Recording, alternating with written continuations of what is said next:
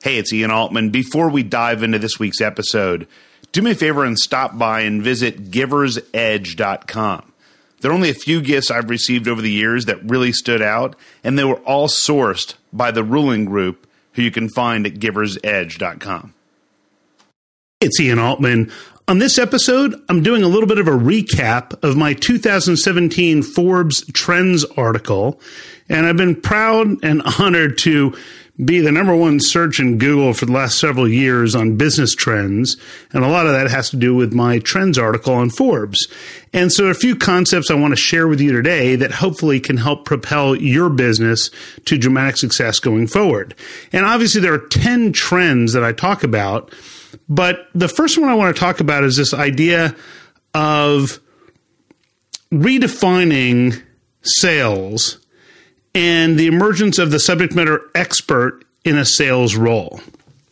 And the thing that I want you to recognize is that there are three different roles or personas when it comes to sales. So you have an order taker, a salesperson, and a subject matter expert. Now, the order taker is the person where the client just says, hey, look, I need 10 of these, 20 of those.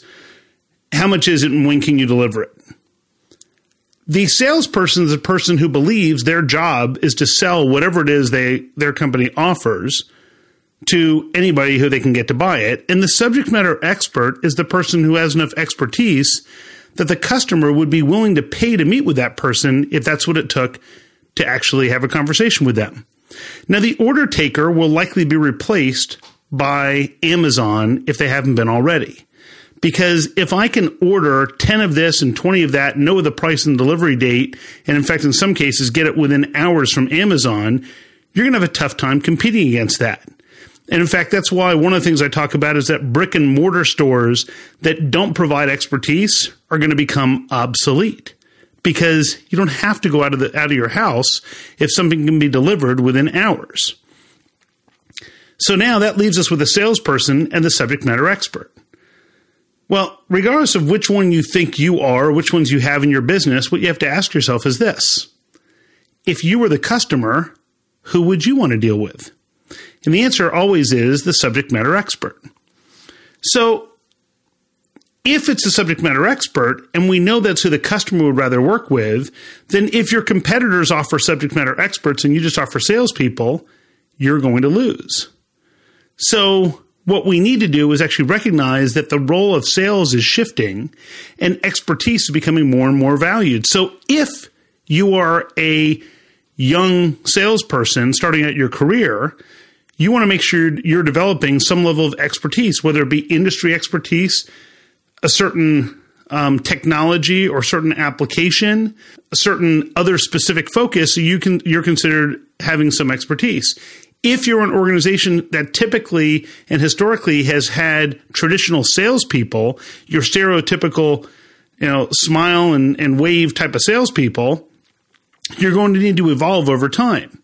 Now, as you do that, what you'll see is that those subject matter experts will have high credibility, high integrity.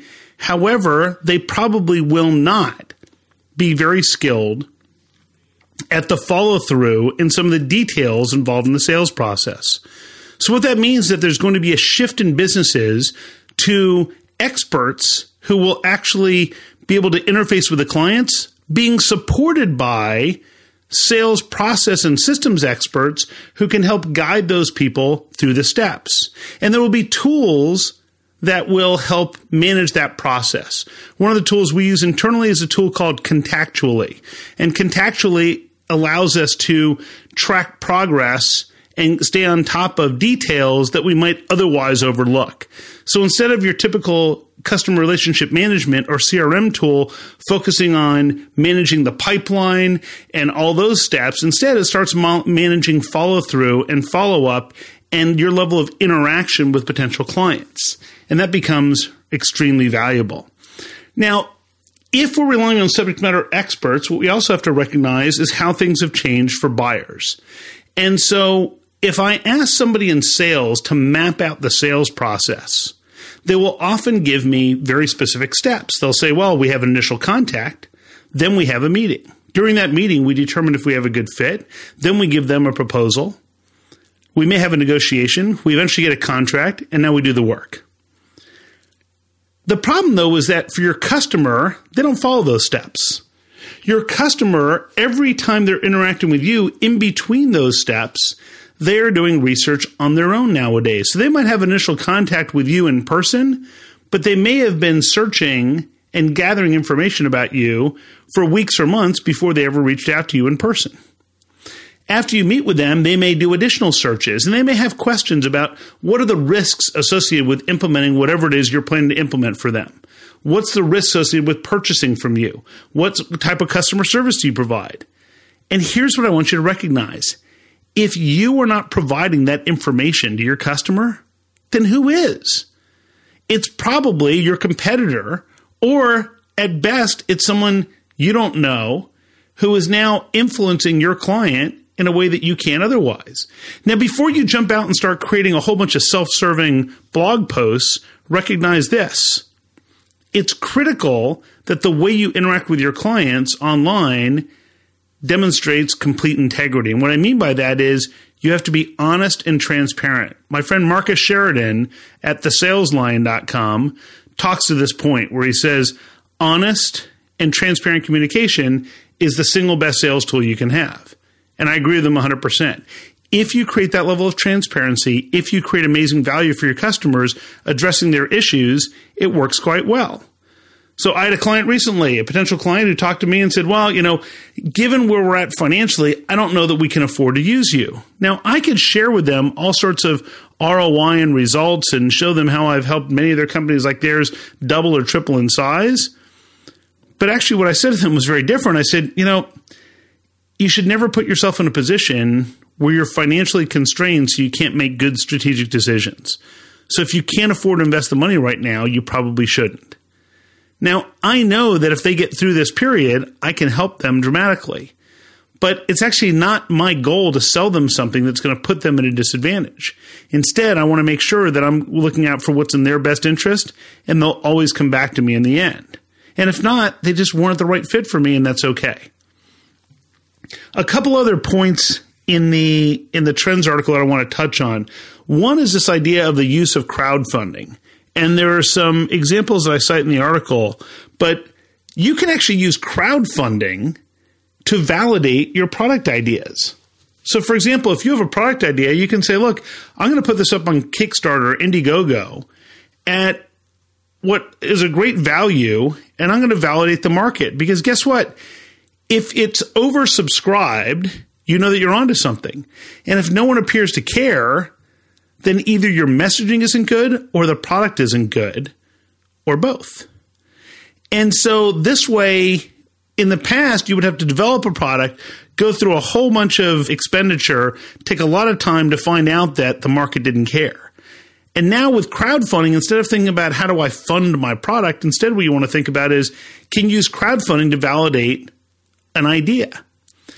And by using crowdfunding intelligently, what it means is that all I have to do is build enough of the product that I can show people what it could be. And I get that validation. Now, someone might say, well, I could just do a focus group. The problem is this, the focus group people aren't actually spending their own money. The people in the Kickstarter are spending their own money. And it makes a huge difference if you can make that happen and if you can engage the people where they're actually spending their own money. Now, getting back to this idea of the subject matter experts, this also means that we have to focus, instead of being broad, on narrow. And what I mean by that is segmenting our list, segmenting our markets is one of the most valuable things you can do. Right now, for most organizations, if you have a list, the list is segmented into one or maybe two groups. And I know in our business, we're certainly guilty of this. And so every time we send out a message, we have to think about, well, gee, this is a message that might apply to business owners. It could apply to sales leaders. It could apply to individual performers. Could apply to people running small companies or big companies. We have to come up with a message that appeals to everybody. But what if we could segment our list? What if we could ask our clients a few non-intrusive questions to find out who they are and then tailor the message specifically to them? So if you were someone who markets to professional services firms, guess what? The needs of a law firm versus accounting firm versus a government contractor are different. And if you knew which segment they were in, technology exists now so you can actually tailor the messaging specifically to that audience. And when you do that, now you can capture their attention. Now remember, we don't just want to say, oh, here's this offering we have for law firms or accounting firms. Instead, what we want to do is say, here are the unique problems that we've been solving lately for accounting firms. Here are the unique problems we've been solving for law firms, and so on. So that your message becomes hyper-targeted to the individuals who are really going to care about it. Now, why is that important? Well, one of the trends I point to is that there's going to be less and less of a dependence on email, because tools like Slack and platforms that provide that sort of collaborative environment are going to make it so that people are spending less time in their email. Well, if they're spending less time in their email, what that means is that you got to really capture their attention with something meaningful to them, or they're not going to give you the time of day. So just like right now, people have information overload in their email. If you combine that with their internal communication being outside of email, then they're actually still getting the same volume of email from outside, only they're not in their email as often. So you're in a much more competitive environment because they got to go through the same volume in less time because they're not looking for their internal communications as well. Because a lot of that will be using tools like Slack. The last thing I want to talk about is the notion of monthly recurring revenue versus single shot projects. And for many businesses, you've seen this shift already. And the reason that's driving this is that businesses that are looking to exit are getting much higher valuations when they have monthly or annually recurring revenue as opposed to one-shot deals. So imagine if I'm buying a consulting company, and the consulting company is doing $50 million a year in business. And of that $50 million, all of it is individual projects that may last 1 or 2 years, and then they're on to something else. Well, what I'm really buying at that point is the goodwill that hopefully those people can continue to generate business at that level. I don't have any assurances that they will, but I'm hopeful they will. So if I had a business that was, let's say, doing $50 million, and let's say on that business, they were making $7 million a year in profit, which would be a pretty good sized business. At that point, you're looking at about 14% margin. And so if that was the case, guess what? They might then trade at, let's say, 5 times or 3 to 5 times what that margin is. So now you're talking about $20 to $35 million for a $50 million company. Now let's take this slightly different angle and say, let's say instead of a $50 million company, they were a $30 million company. But it was all monthly recurring revenue. So people subscribed to a service that these people offered. And they were generating $30 million a year in monthly recurring revenue. So meaning it's, $2.5 million a month every month. And now that firm on that $35 million is making $5 million. But on the $5 million, what they notice is that 98% of their clients renew, and their clients continue to grow each year. They have very little attrition. So what's that company worth?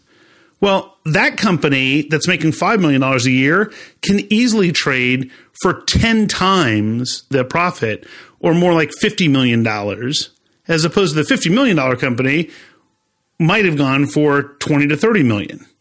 Well, it totally changes the dynamic because the monthly recurring revenue gives the investor the confidence that, hey, this revenue continues and they have something of value and their customers keep coming back, which is why those licensing models are so lucrative for businesses. So we need to make sure that we understand that in your business, you want to take a look and say, hey, is there an area where we can create monthly recurring revenue or annually recurring revenue? Because if we get that renewal rate without having people locked in, it validates just like the crowdfunding validation works. So let me give you a recap of these concepts. And of course, you can read my latest trends article on ianaltman.com as well as on Forbes.com. So first, we're going to see the shift in redefining sales, shifting towards the subject matter expert. That means those subject matter experts are going to need support teams that can help them stay on top of the tasks they need to follow up on. It also means you may want to implement technology to help make that happen. You can use crowdfunding to validate a product or service offering and see if people put their money where their mouth is, you're onto something. And if they don't, maybe not so much. In terms of segmenting your audience, try and come up with these more narrowly defined segments so that way you can deliver messages tailored exactly to your market and making sure that you're focusing on the problems you solve for those people. And finally, make sure that you're thinking about what types of business components can drive to a monthly recurring or annually recurring revenue instead of one-shot deals. That'll give you the best exit opportunity towards the end. I want to thank everybody for taking the time to share your reviews and subscribe on iTunes and Stitcher. It really makes a big difference. I really love it when people drop me a note about what they're using and what they like or even don't like about the show. It helps me connect to what's important to you. Because remember, this show gets its direction from you, the listener. If there's a guest you think I should have on the program, if there's a topic you want me to cover or a question you want me to answer, just drop me a note personally at ian@ianaltman.com. Have an amazing week, add value, and grow revenue in a way everybody can embrace, even your customer.